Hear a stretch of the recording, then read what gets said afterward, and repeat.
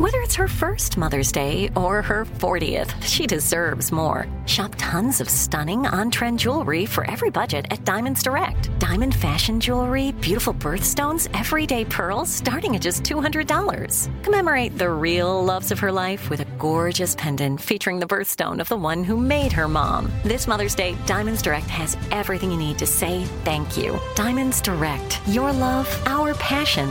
Online at diamondsdirect.com. Hey girlfriends, it's me, Carol Fisher, back with another season of the global #1 podcast, The Girlfriends. Last time, we investigated the murder of Gail Katz. This time, we're uncovering the identity of the woman who was buried in Gail's grave for a decade before she disappeared. Join me and the rest of the club as we tell her story. Listen to Season 2 of The Girlfriends, Our Lost Sister on the iHeartRadio app, Apple Podcasts, or wherever you get your podcasts. Hey, everybody. Welcome to Across Generations, where the voices of Black women unite. I'm your host, Tiffany Cross. Join me and be a part of sisterhood, friendship, wisdom, and laughter. We gather a seasoned elder, myself as the middle generation, and a vibrant young soul for engaging intergenerational conversations. Prepare to engage or hear perspectives that literally no one else has had. Listen to Across Generations podcast on the iHeartRadio app, Apple Podcasts, or wherever you get your podcasts. Hey guys, ready or not, 2024 is here, and we here at Breaking Points are already thinking of ways we can up our game for this critical election. We rely on our premium subs to expand coverage, upgrade the studio, add staff, give you guys the best independent coverage that is possible. If you like what we're all about, it just means the absolute world to have your support. But enough with that, let's get to the show.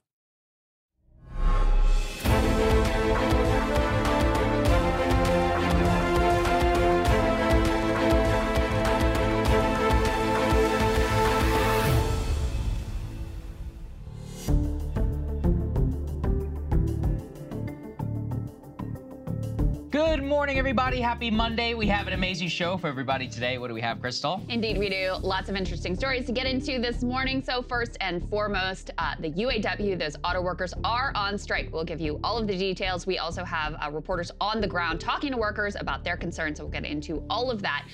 We also have student loan debt repayments beginning very soon, and that could have a huge impact on the economy. There's some new numbers that we want to talk to you about with that. Trump getting questioned on abortion and also on trans rights with some very interesting responses, really going after directly Ron DeSantis and that six-week abortion ban. So that was kind of surprising. Ken Paxton, who is the Attorney General of Texas, he was impeached in the Texas House, but he has now been acquitted in the Senate.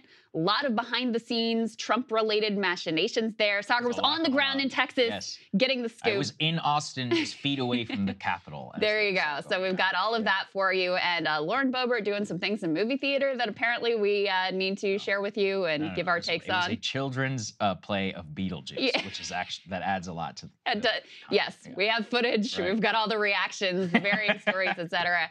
And on a more serious note, we are very excited to have Neil deGrasse Tyson, of course, very famous astrophysicist, who has a new book out, and we're going to be talking to him about the mysteries of the cosmos. Yeah. So that will be might get a UFO question in there too. Got to, for those who are wondering. Yeah. So don't worry about that.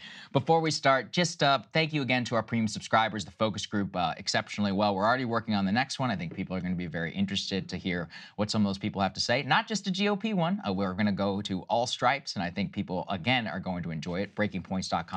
If you are able. We're also very happy to be able to use your very hard-earned money to help support journalists. Jordan Cheriton right now is on the ground for us and for his channel as well to be covering the UAW strike. We've got exclusive footage, words from the workers themselves. We always like to hear from them on the ground, so that's what you are helping support. Again, BreakingPoints.com, premium subscriber. But first, before we even get to the UAW, we just had to add this in. A hilarious development here on the eastern seaboard.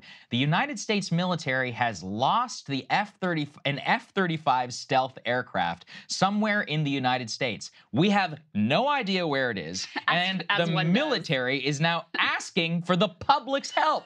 if you can locate it. Let's put this up there on the screen from Joint Base Charleston. We are currently working with Beaufort, South Carolina, to locate an F-35 that was involved in a mishap this afternoon. The pilot ejected safely. If you have any information that may help our recovery teams locate the F-35, please call the Base Defense Operations Center at this number. Based on the jet's last known position in coordination with the FAA, we are focusing our attention north of Joint Base Charleston and Lake Moultrie and Lake Marion. I probably said one of those wrong. Sorry, South Carolinians.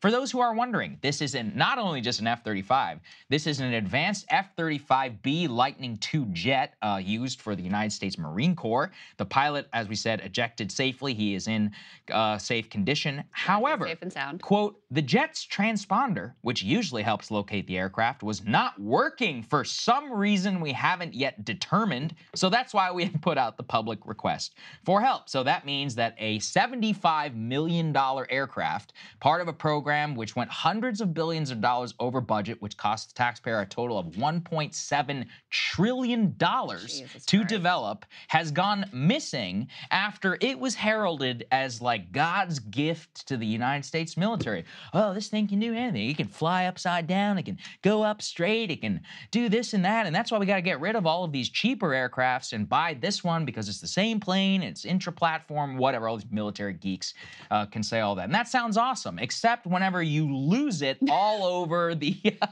eastern seaboard and the transponder doesn't work, it is proving, at least, Crystal, to be stealthy. It is quite stealthy because we can't find it. I just hate when I misplace a $75 million asset and, have to call on the public to find it. At the very least, like, there needs to be some serious questions that are asked here about how this is allowed to transpire. We have a stealth program jet, which was, again, like fifth-generation fighter aircraft. That's the way this was sold.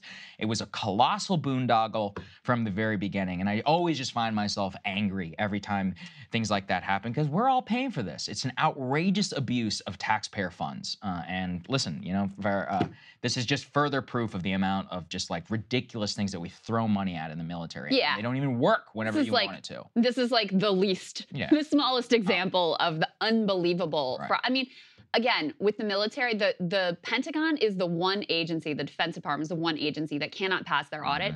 And they don't even come close. They can only account for like 40% of the money that they're given from Congress. 25% actually. 25%. I'm overstating it. I'm being too generous here. It's unbelievable. So anyway, guys, you saw the number there on the screen.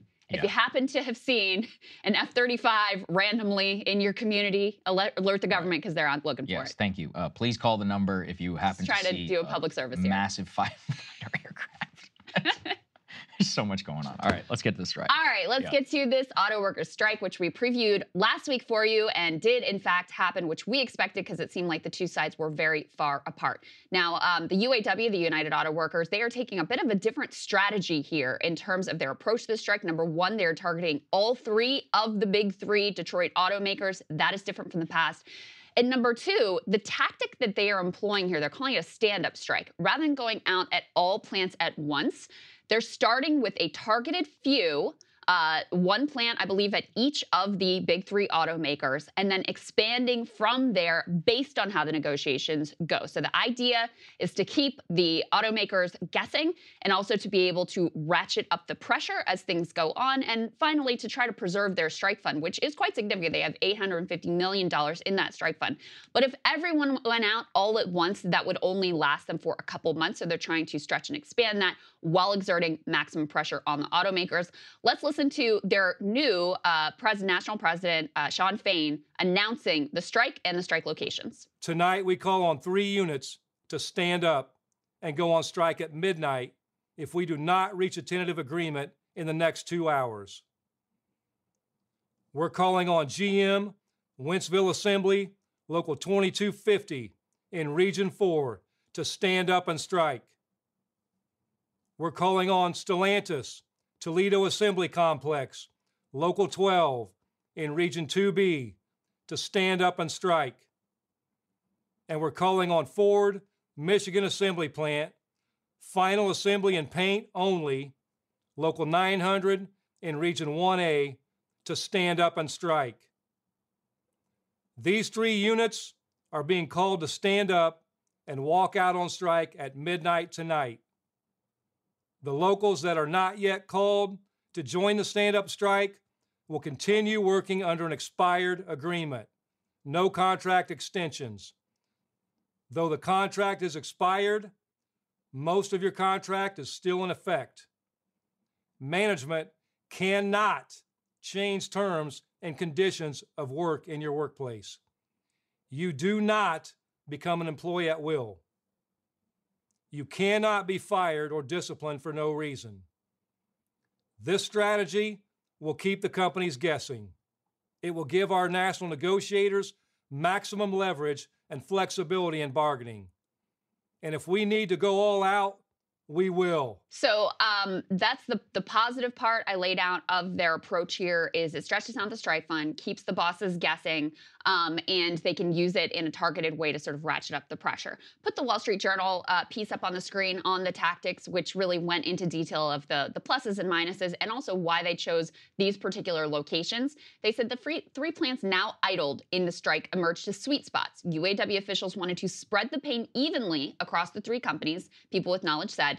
Each of the three factories makes mid-size pickup trucks. For example, the Ford Ranger, Stellantis' Jeep Gladiator, and GM's Chevrolet Colorado and GMC Canyon. In part, these plants were chosen to balance the impact across the automakers. One executive board member at the UAW said, we don't want to advantage one over the other. They also said the message with the initial targets was to show companies it wanted to continue bargaining and reach a deal swiftly, not hit companies with maximum pressure right after the contracts expired. They went on to note that these are not the factories that produce the company's biggest moneymakers, large pickup trucks and SUVs like Ford's F-150 or GM's Cadillac Escalade, leaving the union with those chips to play. Now, there is a potential downside to this strike strategy, which is while it allows them to stretch their strike fund and sort of keep these automakers guessing, and there was all sorts of social media reports about apparently there was potentially some targeted disinformation put out there that threw the CEOs off on which plants were going to be struck. And then they were trying to move parts around, et cetera, before this happened, and they were completely wrong about which ones actually went out. So that's the advantage. The disadvantage is requires a lot of coordination, obviously, across a large union. You've got about 150,000 members that are impacted by this. And also, one of the greatest, most important parts of any strike or work action is solidarity. So if you have some workers going out, but not all workers going out, you've got to just keep up the level of organization, make sure everybody still feels like they're in it together, and everybody is sort of like, you know, following the plan and following the marching orders as this thing goes along. So that is the downside, potential downside of the strike, but cannot understate what a big deal this is. Obviously, the big three are some of the most iconic brands in America. You know, the automakers, the auto industry famously sort of built the American middle class, has a lot of cachet with the American public. And it's another signifier of how much workers are feeling much more assertive.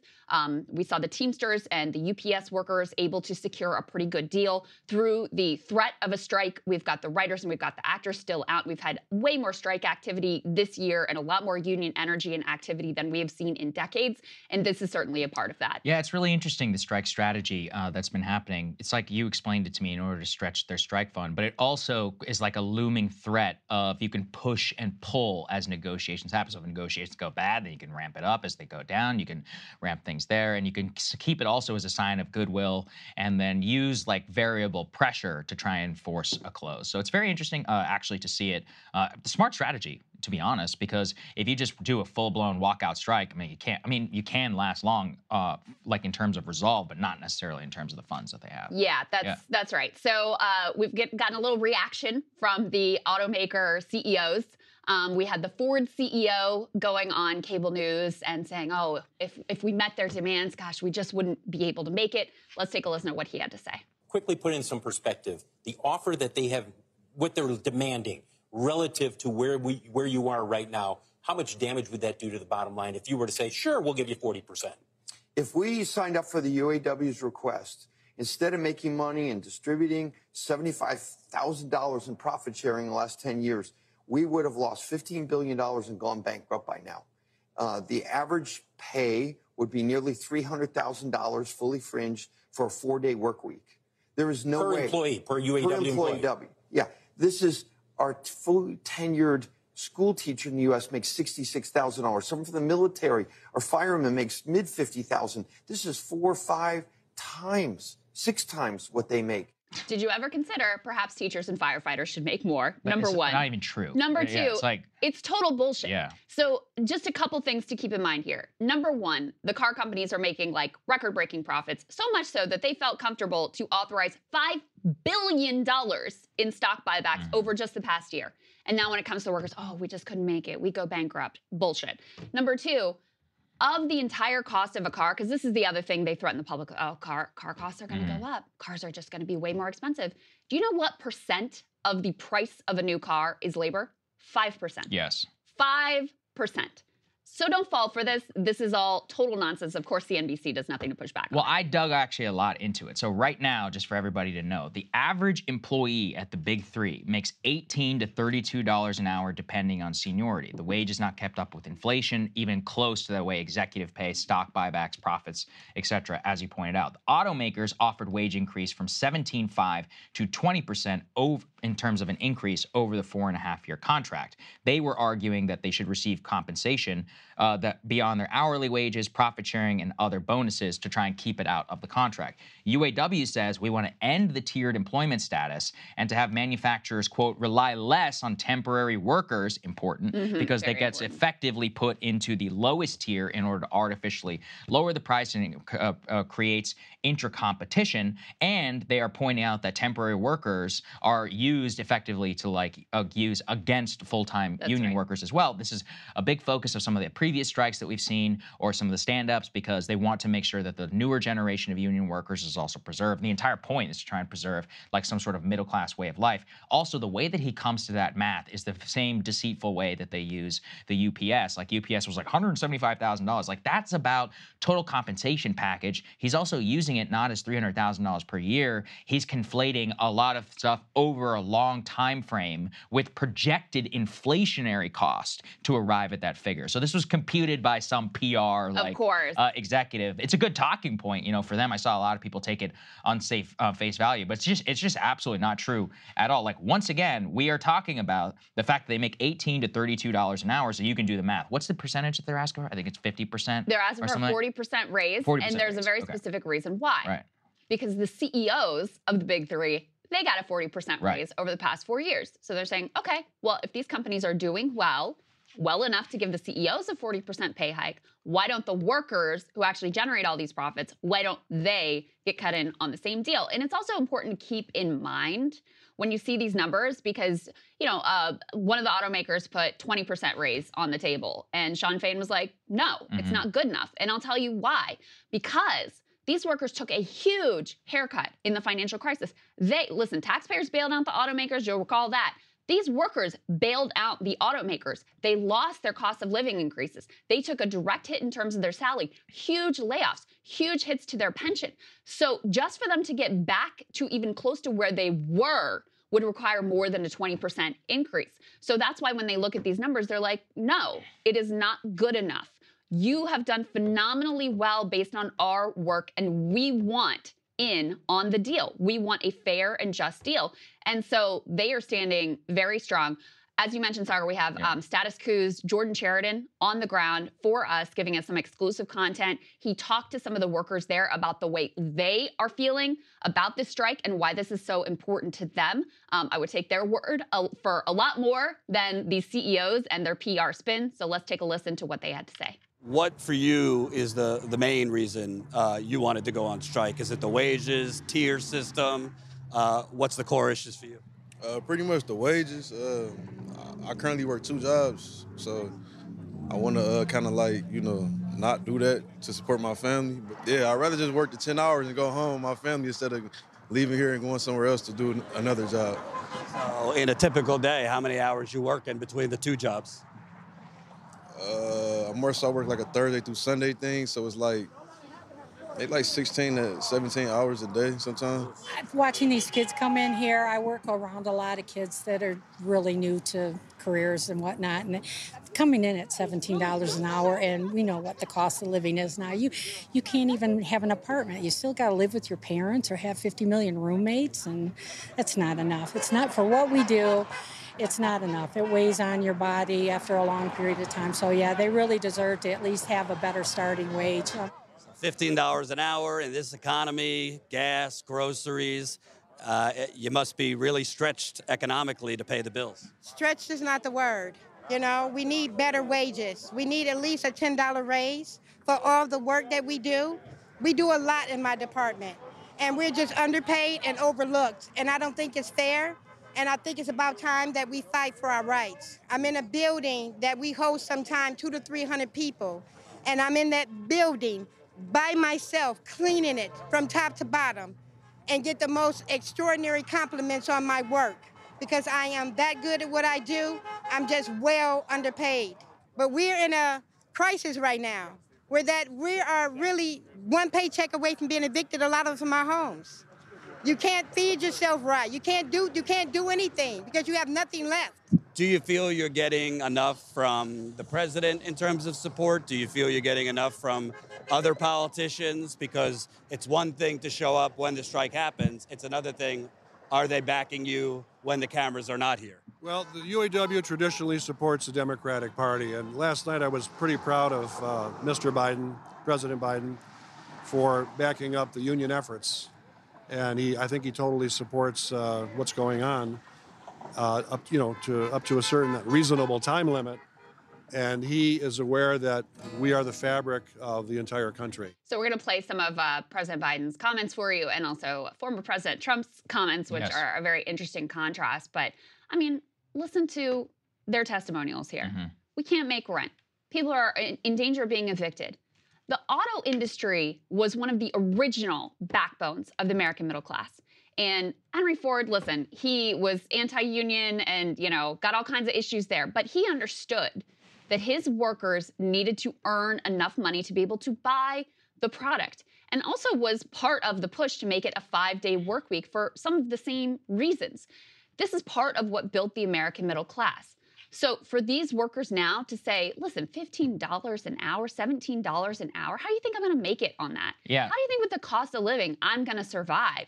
And they're being treated like, oh, they're so ungrateful and they're already getting some, luxury style pay. It's absolutely ridiculous. And you can see why you had overwhelming support for a strike. And why, by the way, they elected just recently Sean Fain, because he said, I want to take a more militant approach. I don't want to be cozy with the boss class the way that, some of the previous union membership was. And by the way, I also don't want to be corrupt the way that some of the previous union leadership was and got caught for. So they're on board for the long haul. And, based on what we heard from the workers that Jordan is talking to there, they are very committed. They are ready to be all in and to actually secure the deal that they deserve. Yeah, and I just want to underscore, what she was talking about, 17.5. Sometimes we talk in hourly terms. We don't think about annual. That's like $30,000 a year. It's like $35,000 a year. As she accurately pointed out, that's actually not. It's not possible to really make it, quote unquote, on that. Yeah. Or it's at least for some sort of middle-class wage when you consider the average household income in the United States is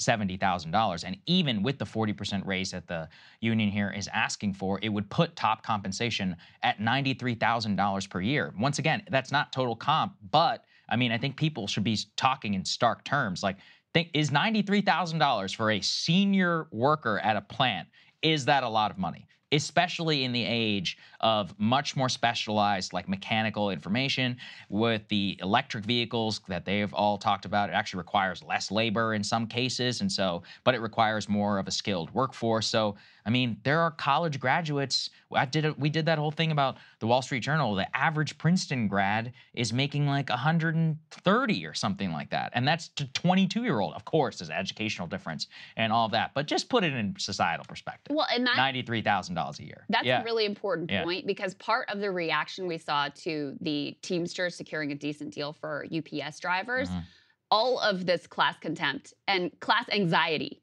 came out because we have been so conditioned to think that the only people who deserve like a good salary and to be able to have some sort of stability in their lives are people with college degrees who are working in an office. And that is a poisonous way to think about things. These people work so hard. That gentleman who said he's having to work, $17 he works for the auto industry, supposedly the backbone of the American middle class, and he has to work 2 jobs just to make it, working 16, 17 hours a day. That's unconscionable. That's a failure, and everyone should be invested in this fight. And by the way, I'm going to talk a little bit in my monologue about some other strike action that's going on, Drew Barrymore, the writer's strike, whatever. There's a lot going on there. But I looked at some of the numbers.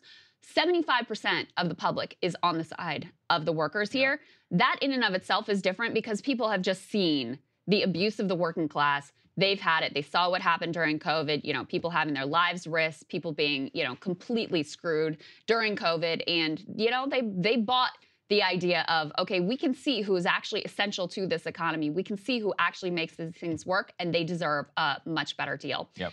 Let's get to some of the political response here. I have to say, Joe Biden went a lot farther than I thought he would based on his past rhetoric around unions, which has always been very careful and very, I don't want to weigh in, very both sides, based on, you know, where the Democratic Party has been for years under Obama, under Clinton, certainly, where, if anything, they were siding with the boss class.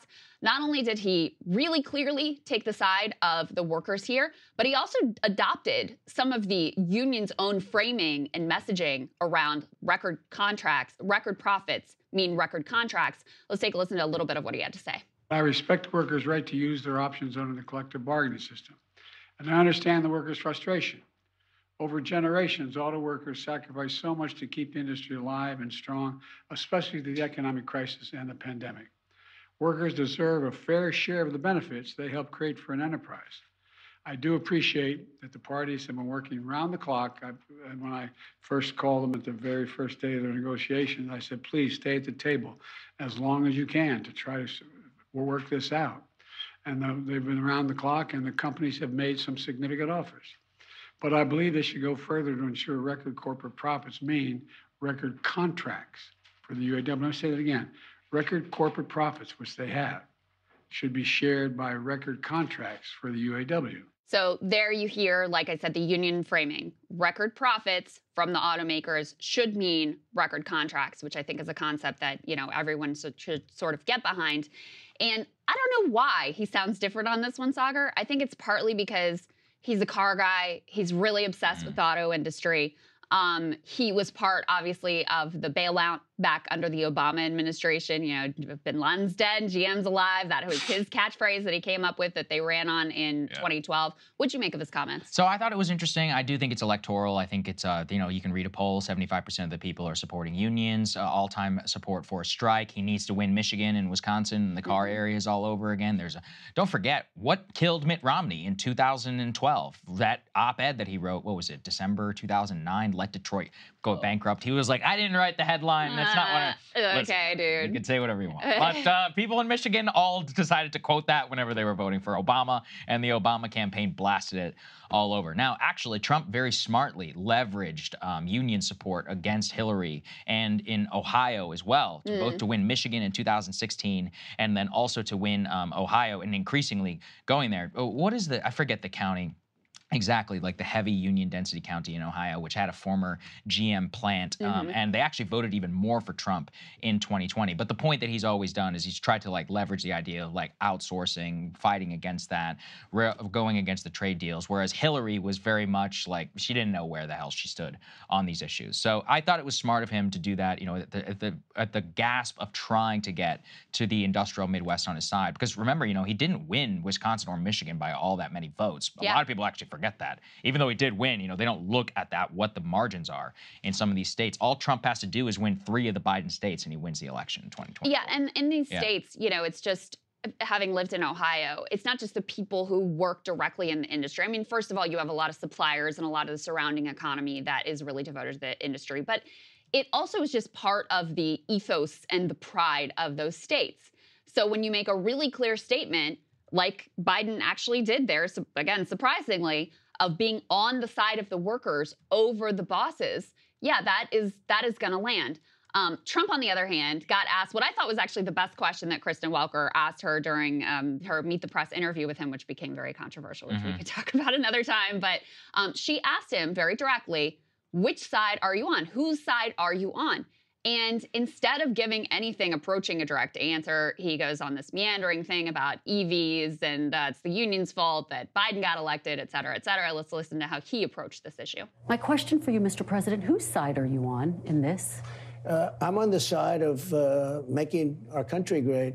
The auto workers are not going to have any jobs when you come right down to it, because if you take a look at what they're doing with electric cars are going to be made in China. The auto workers are not going to have any. I'll tell you what, the auto workers are being sold down the river by their leadership, and their leadership should endorse Trump.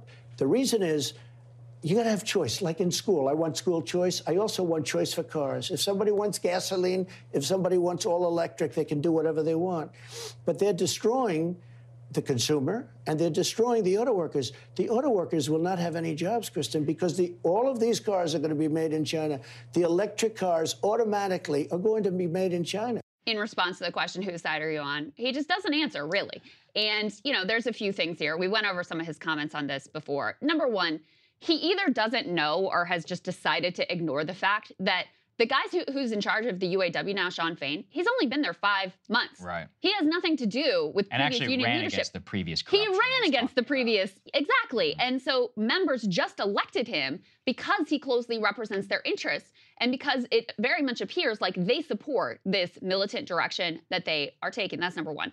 On the EV part, he loves to say that there's a mandate for EVs. Not true.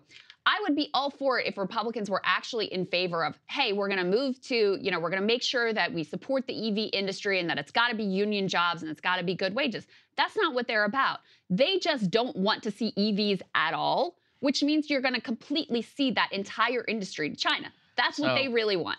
This is where I disagree a bit, because the Biden EPA, I did a monologue on this before, so I wanted to have all the details. They have the rule that they want to say that 2/3 of new cars and a quarter of new heavy trucks sold in the U.S. by 2032 are all electric. So it's not a mandate, but they're going to effectively do it through the EPA. Now, that rule has not passed. Let's be clear. It was proposed for public comment, but it's very likely to become law under the Biden administration. Proposed theoretical rule by 2032. It's not that. Administrative law, the way that it works is that whenever you're about to change what administrative guidelines are, you have to publish public notice in the same way for like an X amount of period before it can go into an effect. So by all accounts, this is very likely to be the actual law, at least the EPA administrative rule that gets put into place, almost certainly by the end of 2024. So then the question is, can we actually go to 2/3 of new cars and a quarter of new heavy trucks sold in the U.S. by 2032 all electric? Not a chance in hell. I also support the ability to be able to drive gas-powered vehicles if they so want. I do think electric vehicles are very important for our future. I also agree with the critique that they make about China. Now, that said, they didn't do a lot of this stuff while they were in office, and that's actually where I get upset, because my response would be like, I agree that it is a strategic national imperative that battery technology, which is not just useful for electric vehicles, but battery research, which is great for universities, and all of that is heavily rolled up in China, and they have all of the support. So let's do what we did with the CHIPS Act and let's build it here. Right. That's what I would say. Right. So which is some of what is in the Inflation Reduction Act. Some, but not even close to enough. I mean, once again, the IRA is going to, we will maybe, what are we at, 10% of new cars electric, maybe 5% or whatever that's bought on the lot. If we're lucky, we'll get to 25% in 2 years. The other problem is, and this is the big three problem, and actually this has nothing to do with the unions. They don't make good cars at all. Like the GM, what was it? The GM Bolt has already been discontinued. The only big three EV that's worth buying at all is the Ford Mustang Mach-E. I was going to say, I disagree with that. I love my Mach-E. No, but I'm saying that is the only one. What are you going to drive? The Cadillac Lyric? The thing looks like a shit box. I'm like, let's be honest. Oh, I actually like the way it looks. Okay, but the Performance Max, all that stuff, it's not going to work, in my opinion. But Sagar, let's be real about what are they proposing? They're not proposing to do anything about these I don't disagree. I'm just saying the critique is correct. They just want to shit on EVs. Yeah. That's it. It's not like I have a better plan that's going to make sure that these jobs are here in America and make sure that it's union jobs. And by the way, not to get into the weeds here, but in the Inflation Reduction Act, originally the White House wanted a rule in there that would require these to be union jobs, which would be really important, and which is exactly why the fact that didn't make it in is why Shawn Fain and the UAW are not endorsing Joe Biden yet, which is another thing that Trump seems to like mislead on all of this. And it was basically Joe Manchin, and none of the Republicans supported any of this, by the way. So the choice is either you can go, do I think that the Biden administration has done enough? No, I don't. Obviously, I've been critical of them on a number of times on this front. It should have been a requirement that it's union jobs. They should do more to make sure this industry is here in America, like you said, like with the CHIPS Act. But the Republicans, and Trump specifically, and J.D. Vance, who put out very similar things on Twitter, They don't want to do anything. They just want to say, here, China, go ahead, have the industry. We're just going to try to hold on to just the, the traditional gas-powered part of the market for as long as we can. When whether you have a guidance from the government in place or not, the automakers of their own volition were moving in this direction because they can see the writing on the wall that this is one of the key industries of the future. So are we going to compete in this industry or are we not? And that's kind of the choice here. And again, to go back to the core of this, he gets asked, whose side are you on? And Donald Trump, supposed Mr. Working Class, whatever, he can't say. He cannot say. None of them has been able to say. There was, I think, one Republican who represents some moderate, Joe Biden district in New York who was able to say something somewhat pro-worker. But all of these other supposedly pro-worker senators and congressmen on the Republican side, they've all tacitly backed the bosses in this. They cannot say that we think the workers should get a better deal. I would disagree that JD doesn't support building anything new because look, I haven't talked to him about it. I don't know. Full disclosure, I've known the guy for a long time. But the point is that I would say, if he supports more worker fund or more worker pay, but Trump can't even bring himself to say that. So I would just put it that way. I agree. Look, I think most of this is weaponized. It's weaponized cynicism in order to undermine it on behalf of the oil industry. That's the vast majority of the Republican Party, and specifically gas-powered vehicles. At a structural level, I really just don't know what to do because here's the truth. Tesla is beating every single one of these people and eating their lunch. They're dropping prices while they're able to fight. And even, like I said, the vast majority of the EV vehicles or proposals that have come out since, the only one, as I said, the Mustang, I mean, that's a luxury vehicle, unfortunately. In order to try and make it accessible, the Asian countries and Tesla are the only ones even able to compete. You've got the Hyundai, what is it, Ioniq 5, I think, the Kia. The Kia actually is quite affordable. It actually looks like a good ride. But my point is that the people who are playing in that space are not big three makers. So there's a structural level where I think it's interesting and important, but I don't disagree. I don't think the Trump administration would do anything necessarily on this. And I also don't have any confidence the vast majority of Republicans would back an industrial policy to bring battery technology here to the United States. I think it's They've never imperative. proposed anything. The other thing if they support it, they should propose something. The important thing to understand, too, is that even if we don't go electric, the rest of the world will. I was in India. It was really troubling. I was seeing some Chinese, like BYD vehicles that were on the road. India is actually going very heavily into electric vehicles as well. I saw it in multiple that were there. So we want to maintain our ability to also export some of the future technology to the world the way that China is and wants to do. It's not just about domestic policy. It's also about one of the things with oil is we have a ton of it. We actually are, I think we're a net oil exporter in some cases, which I think is stupid for a whole other reasons. But it gives us strategic independence and a big economic function. Unfortunately, none of this is happening in public policy. So you're not wrong. Well, I don't disagree with you. Some of it is happening in public policy. I mean, in the Inflation Reduction Act, you have not only incentives, you have some attempts at real industrial policy so that we are part of that future and we don't just cede the whole thing to China. We're way behind in terms of moving in that direction. And you also have some efforts at consumer incentives to try to make these vehicles more affordable. Well, that's mostly mostly Tesla's been using, I believe, because it's a tiered system where the union, I think it's $7,500 off for a union-made vehicle and then $5,000 off for a non-union-made vehicle. But my point is the tax credit system has not been the impetus that was wanted in the consumer market for well, EV. At least Tesla could always unionize. And I mean, that's the other thing is, this fight for the auto workers is so much bigger than just their wages because you can see already with what happened with UPS and the Teamsters, the number of Americans who understand that being part of a union is going to secure you a better deal has skyrocketed. The amount of interest and organizing has skyrocketed. The amount of work actions skyrocketed. And you also have somewhat of a more favorable landscape for union organizing right now with this National Labor Relations Board. So it makes it easier for, if you're, for example, if you are working at FedEx and you see what the UPS drivers are getting, I mean, this is a problem for FedEx. They're going to have to up their wages in order to compete. And it's the same thing with Tesla. I mean, they're going to have to, their workers are looking at the deal that these auto workers secure, and they're way further down the totem pole in terms of what they're earning. I mean, that's going to impact that whole industry, whether or not they're unionized. So that's why these fights matter, not just for the workers that are directly impacted. I agree with you completely. Let's move on. Student loans. This is an important one. It actually gets to a lot of what we're talking about. Affordability, way of life. How exactly do we make it here? October, student loan repayments are starting. So let's go ahead and put this up there on the screen. The restart threatens to pull, quote, $100 billion out of consumer pockets. Households are cutting back and are worrying the largest retailers in the United States. So the average payment that borrowers are going to have to start making is $200 to $300 each month, which is effectively equivalent to a car payment.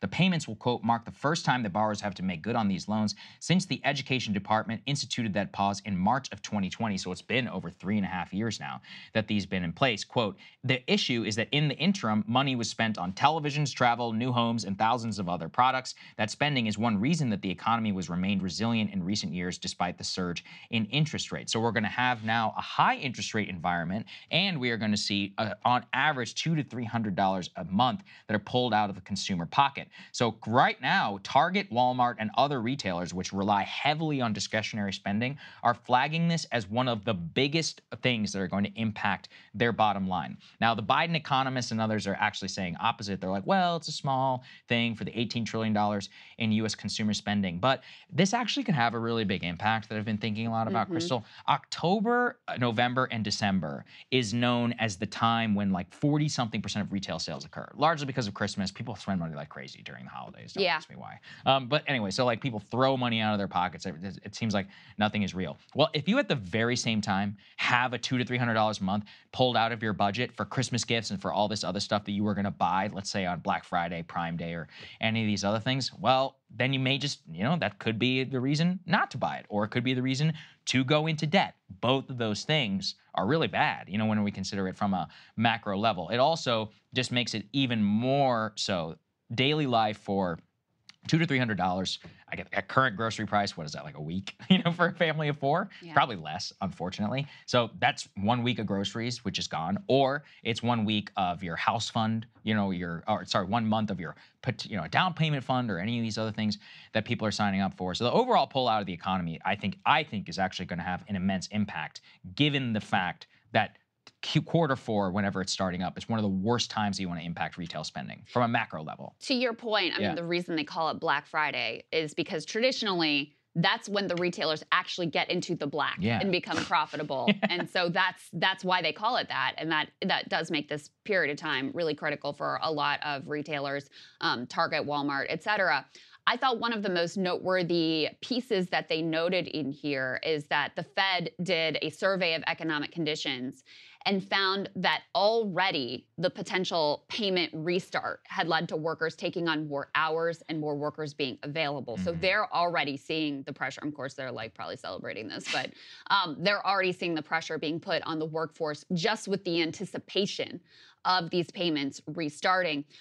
You also have a lot of signs that workers and Americans who have a student loan debt, significant student loan debt, are already under a lot of financial pressure and already are relying on debt in order to finance their living expenses. They note that more than half of consumers with student loans added bank credit card debt during the pandemic. Around a third took on new auto loans. 15% took out new mortgages. And at the same time, these consumer savings have been declining since reaching a peak in 2021. So you already have some signs that you've got a lot of student loan debt holders who are already kind of at the brink. We've been talking here and put up some charts and shown you some numbers about, over the course of the Biden administration, in the beginning, you have the American Rescue Plan, that's what it was called, right? The Biden one, where you got checks in people's, you got the child tax credit, you got some pandemic aid and recovery added on top of what was done during the early days of the pandemic.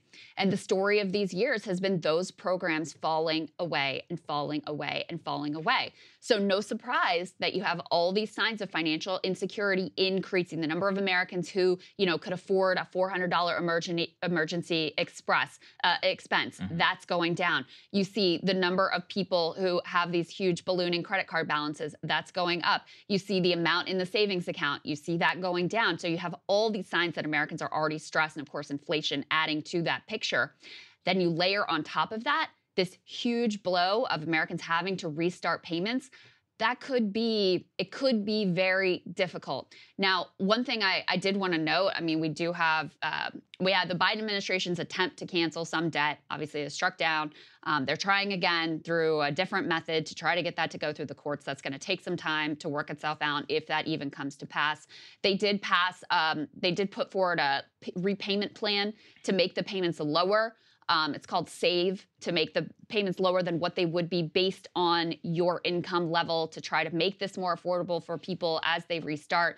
I will, in typical neoliberal fashion, because it's all, means tested and complicated, whatever, it's a little bit hard to navigate, but that program is available to try to at least help to soften the blow for some individuals. But I'm really concerned about what this is going to look like when it fully restarts, because this is going to be a huge hit to a lot of people who are already in a difficult position. Yeah, the SAVE program, I've heard people talk about it. Dave Ramsey in particular had a whole interesting take on it about how exactly it works. I recommend people go listen to them if you're interested, because I know a lot of people are actually really struggling with this. I think it has something to do with pausing interest in the hope of like forgiveness later on. I know also that there's a lot of issues with SAVE, is that it only focuses on federal borrowers and it doesn't apply to some private programs, and also parents who have taken programs out as well. The point is that this is really bad, and we have numbers actually to continue to show you, just to give you an idea. Let's put these up there on the screen, please, that our team put together. You can see that the average debt bachelor degree holder right now is $28,004. Grad school, as of course where it always gets really hit, is $71,000.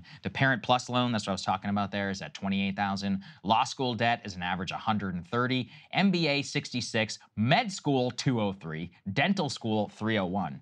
I wonder if dentists make more than doctors, because that's pretty crazy. And then pharmacy school, which I don't understand, is $180,000. Nursing school, somewhere between $20,000 to $47,000, and then vet school is $150,000. And you can see that the overall amount of student debt outlying right now is $1.766 trillion, and that is after you have seen an interest, basically an interest freeze for the last couple of years. So anyway, the point is that some big consumer spending is about to get pulled out of the economy, and we could very much see some contraction in the year to come at the very, overall impact on retail spending. Retail spending has jobs. We have seasonal workers who work for Amazon and for all these other people which rely on a lot of these places. So a drop in retail is very bad for the U.S. economy. Yeah, and of course there's, the bigger structural picture of the insanity of these costs and the fact that we need to do, that's the macro is that all of these different programs that are an attempt to make the payments at least somewhat reasonable are, not getting at the core issue that it's insane that a college education should cost as much as it does at this point. Last thing I just want to say, if you do have a high student loan debt burden and this is something you're struggling with, do look into the SAVE plan. It's just an income-driven repayment plan. The idea is they'll take into account how much you're earning, what your family size is, and then your monthly payment will be lower than what it was. And anything after 20 years that hasn't gotten paid down, that will be forgiven. Some people who are lower income, they'll qualify for no payments whatsoever. So do look into it. I will tell you, everything we're hearing is the paperwork and getting it processed. It takes about 4 weeks to get these things processed. So it is a little bit of a bureaucratic nightmare, as these things are. Again, this is why I'm in favor of simple universal programs. But I think it could help a lot of people out there if this is something you're struggling with. Yeah, so that's good flag. PSA. And, take care out there if this is one of you folks. Yes, okay, absolutely. Let's move on. Abortion. So Trump making some interesting comments in 2 separate interviews that he gave over the last couple of days. The first is probably the most politically astute thing he's done since he announced for re-election. He came out hard against Ron DeSantis, but also any state that signed a 6-week abortion ban in his Meet the Press interview. Let's take a listen. Mr. President, I want to give voters who are going to be weighing in on this election a very clear sense of where you stand on this. I think they're all going to like me. I think both sides are going to like me. What's going to have to happen is you're going to have to... Listen, you're asking me a question. What's going to happen is you're going to come up with a number of weeks or months. You're going to come up with a number that's going to make people happy, because 92% of the Democrats don't want to see abortion after a certain period of time. If a federal ban landed on your desk, if you were reelected, would you sign it at 15 Are you talking about a complete ban? A ban at 15 weeks. Well, people are starting to think of 15 weeks. That seems to be a number that people are talking about right now. Would you sign that? I would sit down with both sides and I'd negotiate something, and we'll end up with peace on that issue for the first time in 52 years. I'm not going to say I would or I wouldn't. I mean, DeSantis is willing to sign a 5-week and 6-week ban. Would you support that? You think that goes too far? I think what he did is a terrible thing and a terrible mistake. A terrible thing.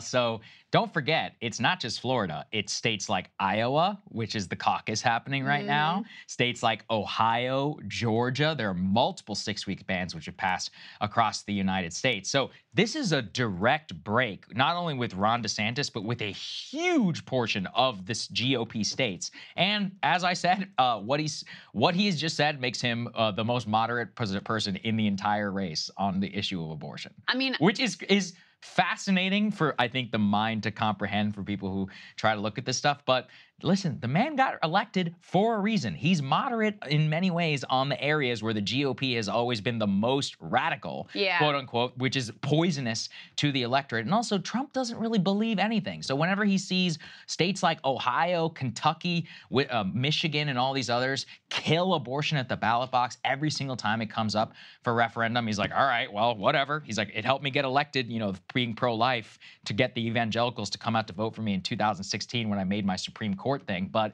those votes are gone, and a ton of other votes have been activated. And if that's the case, well, this is where I'm going.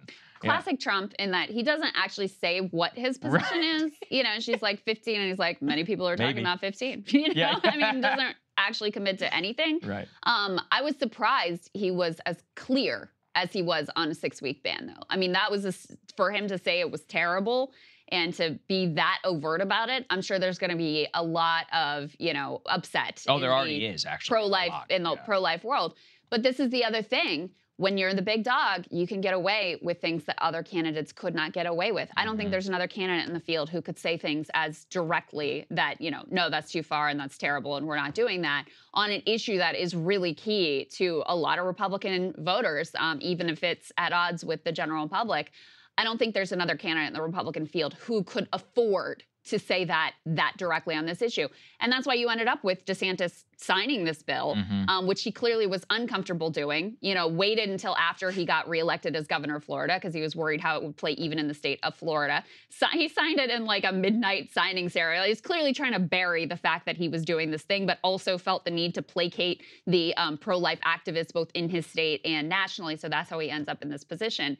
But, you know, this is Trump's kind of normie instincts coming out here. And he immediately recognized, even though he, of course, is the one who put the justices in place to overturn Roe versus Wade, he also immediately recognized that Roe versus Wade being overturned was going to be a massive liability for Republicans. Yeah, the important point here with the Ron DeSantis and what's happened is, as you said, they are all still at the liberty of the pro-life groups of being attacked. But, you know, Mark Levin, if this were any other candidate, he would lose it, you know, on abortion. Lose it. You would see like froth at the mouth of some of the Glenn Beck, some of these other folks. They're not going to say a damn thing on this. And if they do, it's going to be like the most, well, you know, he's this and that, but he got Roe done, you know, something like that. True. And he gets away with it. And that's why he's good at what he does. You know, he leverages his position.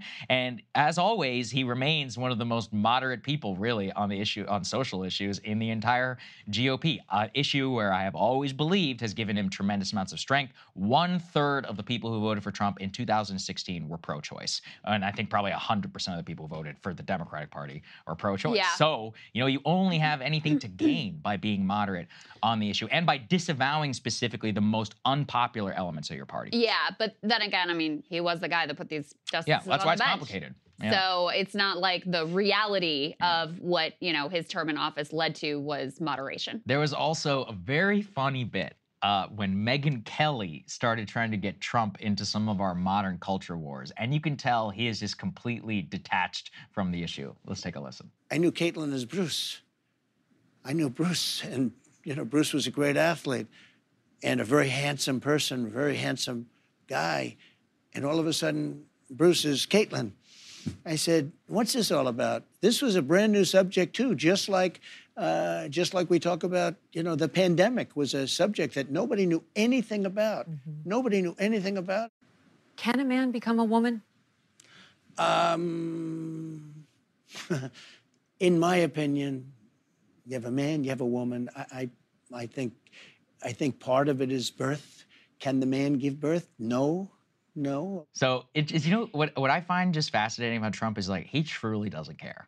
This is a man who, it's because this is where a huge portion of the energy is, especially online. If you're an online Republican, this is like Matt Walsh, Daily Wire, like this is like the beating heart of what they're all about. And really, actually, let's be honest, you know, that big portion of the people who are into like modern right-wing politics, like this is the genesis of it. But Trump himself floats in a different universe. So I don't know. I can't help but just marvel at the fact that he gets away with something that no other Republican politician would be able to on this issue too. If any Republican politician didn't definitively answer like absolutely not and go off about schools and all that stuff, they would be raked. You know, they would look at what Asa Hutchinson and all that, the amount that Tucker Carlson and others go after him. But with Trump, he gets away with everything. He gets away with everything. I don't think there's going to be an incoming Tucker monologue like excoriating him.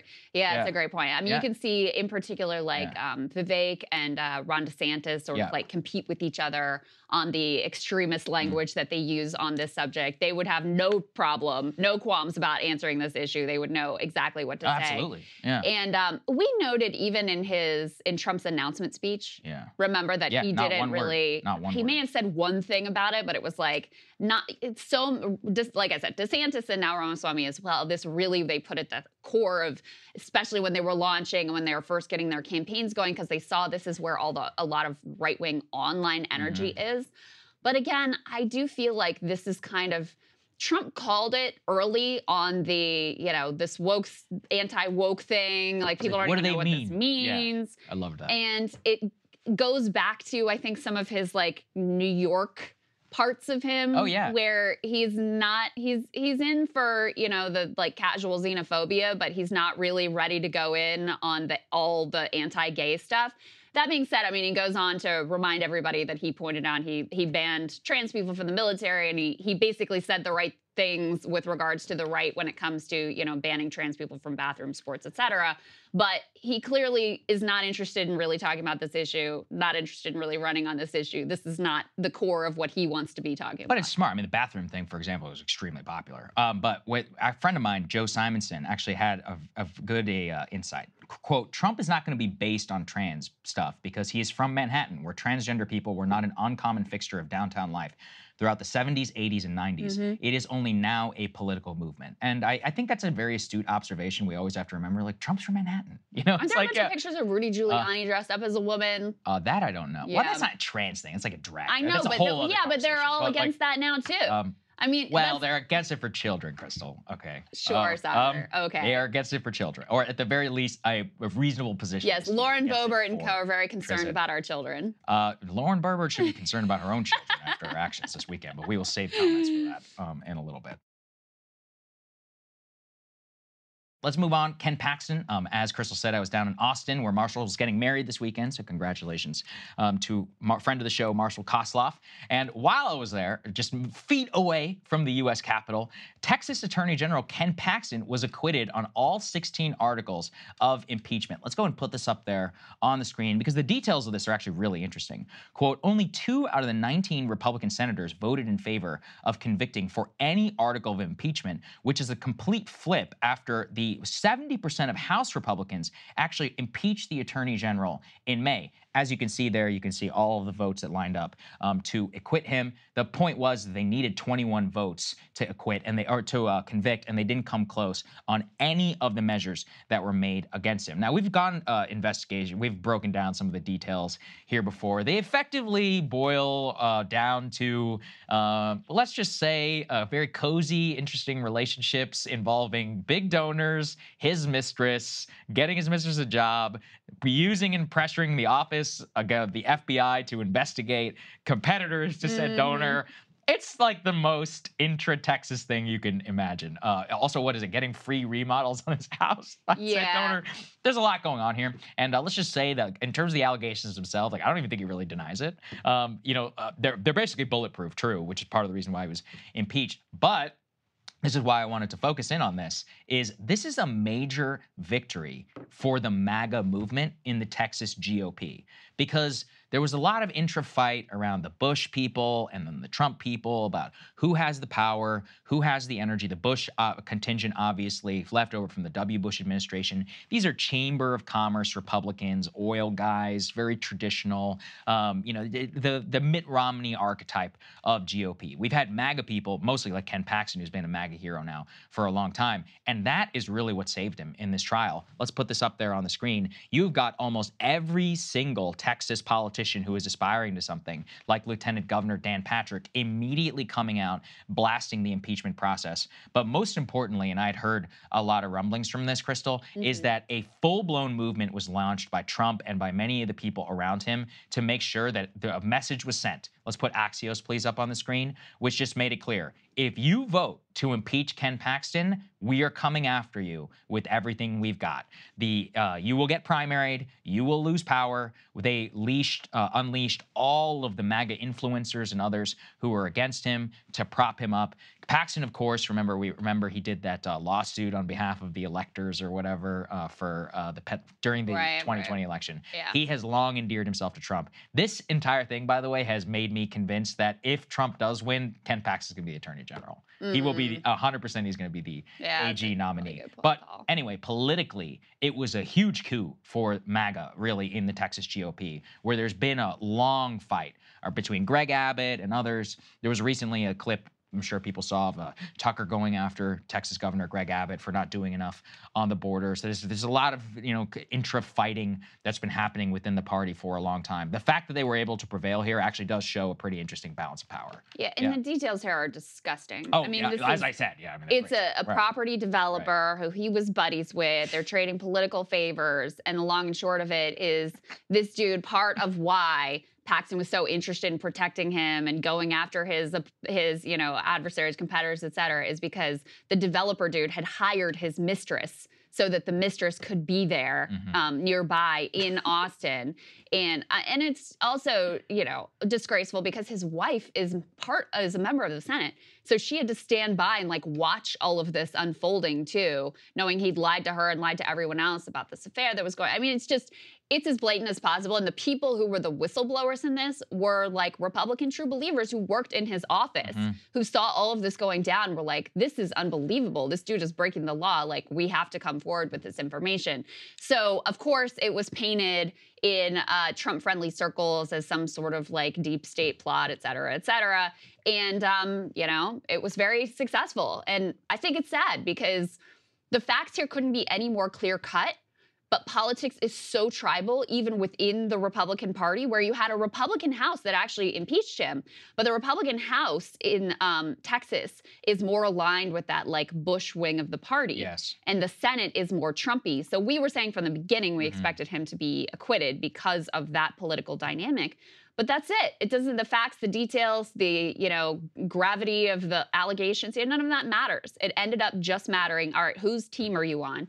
They paid social media influencers to defend the attorney general. Apparently Charlie Kirk was very critical, according to strategists who, were involved in this effort, quoted by Axios. They said he had his people posting senators' office numbers, was giving them out on his show, driving the senators absolutely crazy. Also interesting, they said they didn't care what mainstream media said about this. All they cared about were the partisan rag outlets that were going to toe the line. So that was what their focus was on. And then the last sign of just sort of how utterly corrupt this process was, the Lieutenant Governor, Patrick, who presided over this trial as judge, as prescribed by, how this procedure works in Texas, he got $1 million campaign donation and a $2 million loan from a pro-Paxton group just before the trial. And then immediately after the trial is over, he comes out and talks about how, what a disgrace this was, that they impeached him, et cetera, et cetera. So it's just as blatantly tribal and corrupt as it could possibly be. Absolutely. I mean,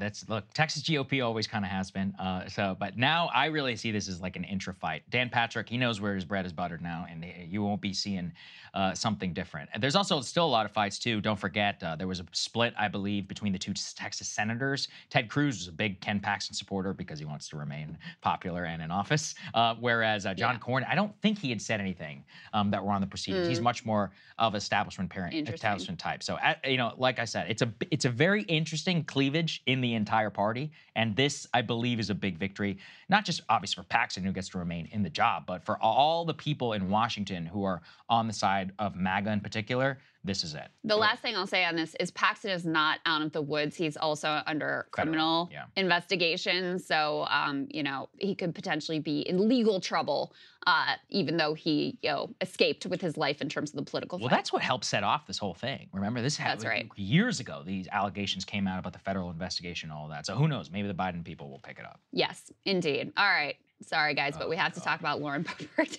I'm sure you all know she's, sort of very far right congresswoman, represents a district in Colorado. She just barely 500 votes by the skin of her teeth last time around, and she's facing a tough challenge this time around. So, first thing we learned is that she had gone to a family-friendly, supposedly theatrical production of BeetleJuice in Denver, and she was kicked out. And, she was all, I did nothing wrong. I was just singing and enjoying myself. And maybe they just hate Republicans and that's why I got kicked out, et cetera. Well, turns out there was security footage. So let's go ahead and put this up on the screen. By the way, this is not child friendly if you have kids. Do not have children. Okay, so this is her with her date in this family friendly theatrical production, feeling up on her tits. And then she goes ahead and reaches over to his crotch and whispers something to him. I really hate myself right now describing all of this. Then you see her getting kicked out. According to the theater, there was lots of, don't you know who I am? Yeah, I'm on the board. I'm on the board. And she apparently flipped off some usher who's just trying to do their job. Put this next piece up on the screen. We've got some of the details here from Reuters. From the Associated Press. They say the theater didn't name Boebert, but a spokesperson said Wednesday the video, which showed Boebert and guests being escorted out of the venue, was of guests who were kicked out after audience members accused them of vaping, singing, using phones, and causing a disturbance. During the argument in the theater, the two made comments along the lines of, "Do you know who I am? And I will be contacting the mayor," according to the venue's statement, which that type of attitude, I actually find that worse than a lot of the other things. I actually agree. That's probably the worst thing that she did. The whole, do you know who I am thing. And so initially, like I said, she tried to deny it. They had also in that Reuters report, her original statement from her campaign manager said, "I can confirm the stunning and salacious rumors in her personal time. Congresswoman Lauren Boebert is indeed a supporter of the performing arts," gasp, adding that she pleads guilty to singing along, laughing, and enjoying herself. That was the original comment. She brought this on herself. Yeah. Nobody was going to release that video. She said that's a great point. She's like, I wasn't vaping. She was puffing fat clouds in the vernacular of the Gen Z kids who were out there. I want to know if she was using an elf bar. Apparently, too, there was a pregnant lady who was right there who was asking her to stop. Yeah. Basic etiquette. Keep that in mind, vapors, by the way, both weed variety and nicotine variety, because it is annoying whenever you're in an indoor venue. But the point is that she brought it on herself by acting like a fool whenever she was in public and then denying it after she got kicked out. But the best part is her recent defense in an interview with OAN, One America News Network.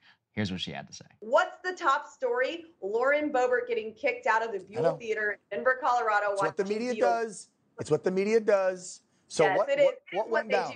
I was a little too eccentric. I'm very known for having a animated personality, maybe overtly animated personality. I was laughing, I was singing, having a fantastic time, was told to kind of settle it down a little bit, which I did. But then my next slip up was taking a picture of you can't take any images of the play. I've done it too. I've snuck them. Shh. Right. So you got thrown out because you took a pic and you weren't supposed to. But you know what? Right. Here's my whole thing. There was no arguing. There's reports saying that I was arguing, threatening to call the Denver mayor. I don't know why I would ever call the Denver mayor. I think he would have tried to lock me up. Yeah. There were reports saying I was on the board of something. I don't know what I'm on the board. I'm on the edge of a lot of things, let me tell you. Well, probably the people that complained. Here's what I'm thinking. You're in Denver, Lauren. It's very liberal. The people that complained to the ushers that you were being noisy could have recognized you and been like, oh, that's that MAGA girl. Yes, that's why. She's a little eccentric. It wasn't the vaping. It wasn't the reason. Well, and all of the other stuff. Here's the other thing, too. Yeah. She just flat out, at first, she flat out lied. She's a liar. About the vaping. And then when she was caught on camera, she issued some apology for just that portion. I mean, listen, here's my thing with all of this. Like, is the behavior trash? It's trashy. Do I really care that much? No. What I care about here, though, is she's such a hypocrite because she does posture as this like, oh, I'm such a Christian and oh, I'm so concerned about the children. And she's very, you know, we're talking about trans drag shows, whatever. She's like very vociferously against all of that because we must protect the children, whatever. And there you are feeling up on this dude in some family-friendly BeetleJuice production. Like, listen, I'm all for trashy hoes having representation in Congress, but I would like those trashy hoes to be a little less hypocritical in their approach. And here's the other piece that many were pointing out. Put this up on the screen. So the dude that she's with there, apparently he owns a gay-friendly bar that hosts drag shows, something that she, again, supposedly is vociferously against because we must think of the children, soccer. Yeah, well, as I said, there's a lot going on here. My personal favorite, there's a lot of good tweets and a lot of good memes about this, is that the venue should start selling T-shirts, which has got my BeetleJuice at the BeetleJuice. Jillian sent me that one. There's also some really funny ones. Thank you for the memes, Lauren. There are some good ones about why are we all saying B****? Do you know what we're bringing upon us? Actually, we might have said it more than 3 times in this program. Oh, so, that's a great point. So, I mean, if you've ever watched if you know the premise of the movie, if you don't understand the premise of the show. Anyway, there's a lot going on here. Also, it's not exactly like the sexiest show. You can be. Yeah, there's questions, you know, about like why BeetleJuice? You know, I just said it again. You know, I'm bringing it upon myself. This is the most fun we've had here in a long time. Yes. So thank you, Lauren. Yes, appreciate that. All right, Sagar, what are we looking at? I want to start out by saying I've got nothing personal against Hasan Minhaj. If anything, I actually owe him. Once, despite the fact that I had never met him, I sent him an email saying that my sister was coming to his show. He personally insisted on greeting her and her friends backstage, which of course made me cool in her eyes for 5 milliseconds. The point, though, is that he's a nice guy, and even nice to me, despite vast political differences, and because I want people to know this is not out of malice at all. Instead, it's to dwell on the area where I have always differed most from Hasan. Much of his political orientation and comedy focuses in on what I would say are the worst parts of America. It is rooted, I believe, in probably what was a genuinely traumatic experience that many Indian Americans like me had to go through post 9/11. We went, at least in our eyes, from a genuinely post-racial society where no one particularly cared where our parents were from, to a world where suddenly heritage was suspect and kids, of course, would make ignorant or nasty comments. This was not easy, to say the least, but the response to it amongst many Indian Americans who have lived here has always troubled me. I have watched as many of us who, by going off of data alone, are the richest people in the United States, begin cosplaying as victims and becoming obsessed with all of the faults of the country. Many Indians, it seemed, who were the children of doctors or engineers, suddenly began using the language of black liberation, as if their experience was in any way comparable to the aftermath of chattel slavery and Jim Crow. The mind meld of modern liberalism has flattened the ability for these distinctions to even be made. Many Indian Americans wholesale have embraced the label of persons of color. They fixate on these unpleasant experiences to intellectually justify ideological takeover of American institutions. Now, I'm laying this all out because it's important. It's a worldview of which America is awful, which the institutions are rotten, unfair. It's a racial view almost entirely. And of course, you can never quite be honest about why, if it was so bad in the first place, all the parents would have fought so hard to come here. This is the backdrop that you need to dive into some of these shocking revelations from the New Yorker profile on Hasan Minhaj, which detail multiple incendiary falsehoods in his comedy. Now, let's be clear. I do not expect truth from a comedy set. Exaggeration, lies, outright falsehoods are probably key elements. But as we go through and you see what I'm talking about, what was lied about, for what emphasis, you'll begin to see the problem. The story opens with 2 key parts of Hasan's stand-up routine. The first is the story of a muscle-bound white man who had infiltrated his mosque growing up after 9/11 as an alleged Muslim convert and now would mess with the man to make him suspicious. Now, per his telling, years later, he was watching the news and the white man popped up on the news as an FBI informant. He follows it by playing then a clip of said man being revealed on the news. The second is about how a white powder substance was mailed to his home after doing a segment about Jamal Khashoggi on his Netflix show. Per his telling, the powder got onto his daughter and she was rushed to the hospital, where his wife then told him she would leave him if he ever put her children in danger again. But that's the kicker. Neither of these ever happened to him. The NYPD has no records of this incident with the white powder. The FBI agent who was referenced in the clip shown to the audience apparently didn't even start working for the Bureau until 2006, 4 years after the period when Minhaj said that it happened to him. When the interviewer pressed him on said why, in terms of the white powder story, why did you cite that on stage? He cited it as fact, actually, though, in multiple interviewers. And whether he was manipulating his audience, here's what he had to say, quote, "I don't think I'm manipulating. I think they are coming for an emotional roller coaster ride." He adds that it's grounded in truth and that what I'm ultimately trying to do is to highlight all of those stories. But what the interviewer really pegs it for what it is. Basically, you're making things up as if they happen to you to try to emphasize a narrative of personal heroism and victimization. The next story, too, is just as bad. In his special, he describes how he had a meeting with the Saudi embassy in an attempt to try and interview Crown Prince Mohammed bin Salman. Now, in his telling, his wife didn't want him to go, was prodding him to keep the Saudis because she was afraid of retaliation. He describes how the Saudis threatened him during the meeting and how on his train ride back to New York, he was getting a barrage of text messages asking if he was okay, because apparently at that exact moment, the news had broken of Jamal Khashoggi's murder. Except, as they found out, quote, the meeting at the embassy happened a month before the Khashoggi murder. When asked about his response, quote, he had conflated the timelines as a storytelling device to make it feel the way that it felt.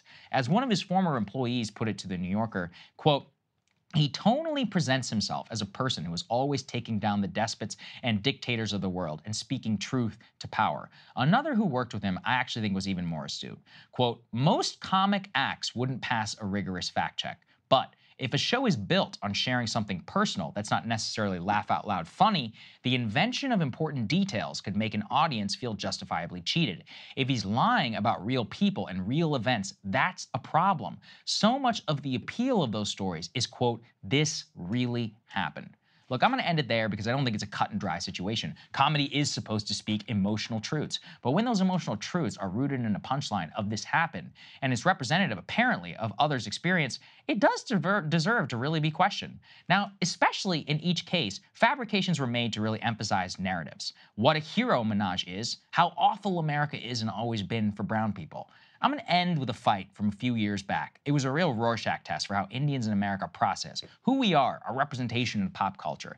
Indian comedian Hari Kondalablu led a crusade against Apu from The Simpsons. He had a documentary that was called and blamed the character for perpetuating harmful stereotypes about Indians in America and blamed the character for racial backlash. The character was then diminished on The Simpsons with an implicit apology that it was bad.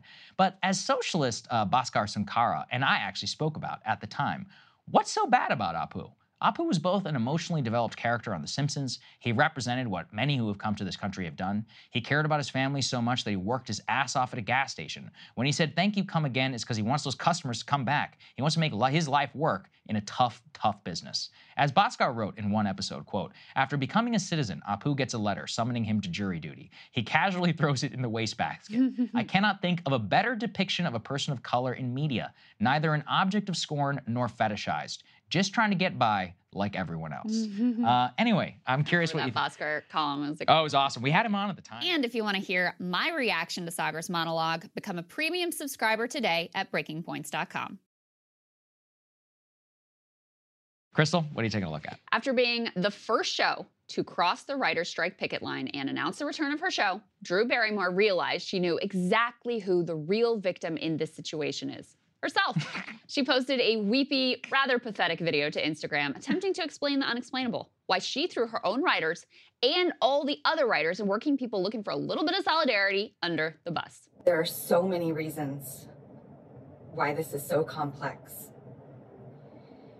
And I just want everyone to know my intentions have never been in a place to upset or hurt anyone.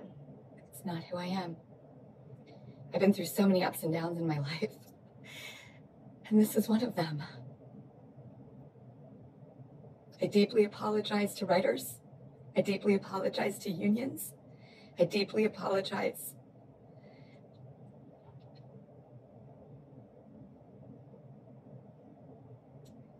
I don't exactly know what to say because sometimes when things are so tough, it's hard to make decisions from that place. There's a huge question of the why. Why am I doing this? Well, I certainly couldn't have expected this kind of attention.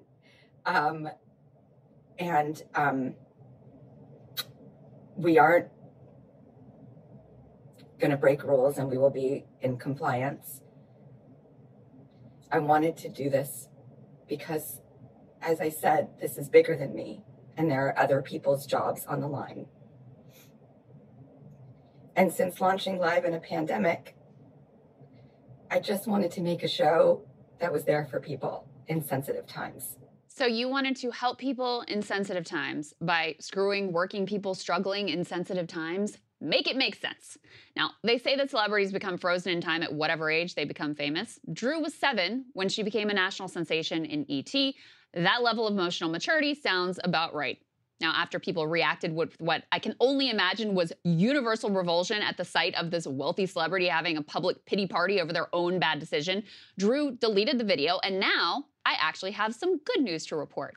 After widespread outrage, she's announced that she is reversing course, delaying the return of her show until the end of the strike. Thank you, Drew.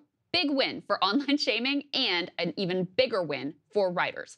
But I have to say, in some ways, the damage here has already been done. After Drew took the initial hit for being the first to cross the picket line, other shows quietly decided to do the same. The Talk, the Jennifer Hudson Show, said they are resuming production as well. As we covered last week, Bill Maher, who is himself a member of the Writers' Union, announced that Real Time would restart, albeit without the monologue and other scripted segments. Contrast this approach with that of other celebrities who have taken an actual stand in solidarity with their writers and show staffs. Yes, the content is very cringe, but Jimmy Fallon, Jimmy Kimmel, John Oliver, Seth Meyers, and Stephen Colbert did launch a podcast with all proceeds going to make sure that their striking staffs can hold the line and still make the rent. You see, when you're a wealthy celebrity, you do have other options available than becoming the Hollywood version of a union-busting Pinkerton. Now, support for the strikers has come from another unlikely place as well, though, the California legislature. The state House and Senate just passed a law which would make striking workers eligible for unemployment insurance at a rate of $450 per week. Now, New York and New Jersey workers already benefit from similar legislation. California could become the 3rd state in the country to follow suit. But the ball is now in the hands of Governor Gavin Newsom, and it is far from certain that he will actually sign this bill into law. Newsom has been known to use his veto pen and has not been a 100% reliable friend to labor, so we will be watching closely to see what he will actually do here, because the stakes could hardly be higher. Recall, studio executives literally said directly they were going to use the threat of homelessness in famously unaffordable California to try to force writers to take whatever bad deal they are willing to give them. And a lot is on the line here, too. Writers are trying to preserve the basics of a living in an era of streaming and in an era of ChatGPT, where tech is only going to become more of a threat to their livelihoods. They're also fighting really on behalf of human creativity at a time when we are in danger of having our humanity devoured and sold back to us by the oligarchs' robots. If the state here could give them any kind of assist in their attempt to stay fed and housed for the duration of the strike, that could be huge. Now, in spite of the selfish narcissism of people like Drew Barrymore and the corporate greed of, well, literally every corporate CEO, striking workers actually have more of a shot at success now than perhaps ever in my lifetime. For the first time in generations, the legal landscape is starting to shift a little bit back towards more fairness for workers. We've, of course, covered the federal progress made by the National Labor Relations Board, but California is far from the only blue state that has passed pro-worker laws since the midterms. In Minnesota, the Democratic governor and 1-seat Senate majority has perhaps gone the furthest. Comprehensive labor bill, including paid family and medical leave, ban on non-compete clauses, ban on anti-union captive audience meetings, new protections for workers in dangerous industries like Amazon warehouses and meatpacking plants. Illinois enshrined union rights in the state constitution, banning so-called right to work for the private sector, and also passed 40 hours of annual paid leave to be used by workers for whatever they wish. And Michigan, this year, became the first state in 58 years to repeal so-called right-to-work laws, anti-union legislation which has been pushed by Republicans to undercut labor. Now, this all represents a tectonic shift in the typical trajectory of labor rights, which for decades only trended in one direction, and that was race to the bottom. And just as important here, the public is on the side of these workers. According to Gallup, Americans back the striking writers over the studio bosses by a margin of 72-19. They back the actors almost as strongly, 67-24, and they are strongly behind the auto workers over the big three, 75-19. So, if you are a millionaire out there thinking of backing the bosses, crossing a picket line, becoming a scab, take Drew Barrymore here as a little bit of a cautionary tale, because this really isn't complicated. It comes down to one simple question: whose side are you on? And I guess I'm heartened to see that she did reverse course. And if you want to hear my reaction to Crystal's monologue, become a premium subscriber today at breakingpoints.com. All right, we had a great show for everybody today. Really enjoyed that. That was a lot of fun. Yeah. Anyway, breakingpoints.com. Go ahead and sign up. We're already late as it is, so let's get it out. Bye. We'll see you tomorrow.